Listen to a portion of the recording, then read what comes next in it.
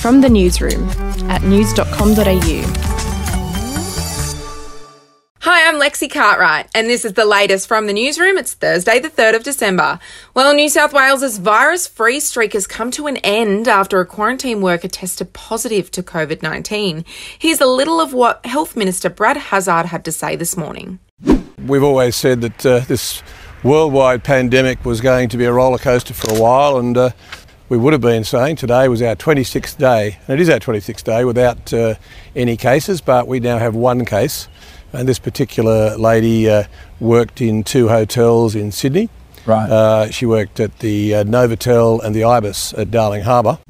Now, the woman worked at the Ibis on Friday, November 27, and at the Novotel, which is one of the city's quarantine hotels, on November 28, 29 and 30. Anyone who worked at those 2 hotels on those days has been told to monitor for symptoms and self-isolate until they are tested and receive a negative result. Meanwhile, in Victoria, a police officer is facing criminal charges after allegedly leaking controversial photos of AFL icon Dani Laidley while she was in custody. The officer allegedly shared photos of Miss Laidley, who was then known as Dean Laidley, while she was in police custody wearing a blonde wig, makeup and female attire.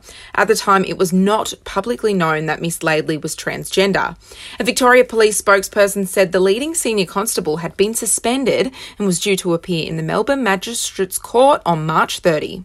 In other news, a prisoner has landed himself in more trouble after escaping from jail and allegedly going on a crime spree around Adelaide. Like a scene out of a movie, Jason Burden, who is 33 years old, reportedly used a rope made out of clothing to escape from the Adelaide Remand Centre on Tuesday morning. He allegedly then stole a car, altered the number plates, used the vehicle in a petrol theft and rammed a police car while trying to escape from a property about 8 p.m. on Wednesday.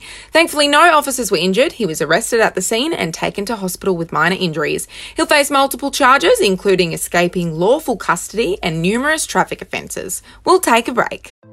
Hey, I'm Felicity Harley and I host Healthyish, where we chat to experts, influencers and people in the know from around the globe to arm you with the knowledge to make healthier decisions for your mind, body and soul. I think if we're going to be focusing on health, like sleep is probably the biggest component of that. I think sleep is the cornerstone. Like choose the harder option, because I've never woken up and gone, I regret that run that I went at 4 a.m. I've never done that. Search for Healthyish and Extra Healthyish wherever you get your podcasts.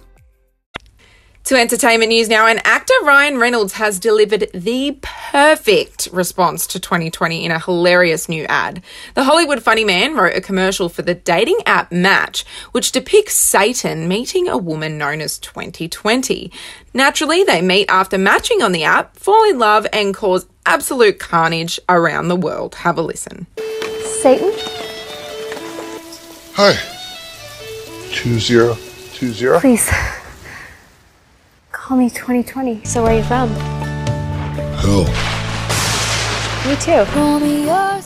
And Studio 10 host Sarah Harris has been forced to apologise on air after making a joke about Elliot Page's transgender announcement. Now, the American actor, formerly known as Ellen Page, came out as a man yesterday, with Harris using the wrong pronouns and dubbing the announcement confusing. But she delivered a very sincere apology on the program today, saying that she had a brief brain snap and that she was genuinely sorry. And just a reminder, if you want the chance to celebrate the end of the year with a bang, we're giving you the chance to win a share of $5,000. Just head over to news.com.au/win to enter our Christmas cash giveaway. Well, that's it from the newsroom. We'll have another update in the morning. Your update from news.com.au.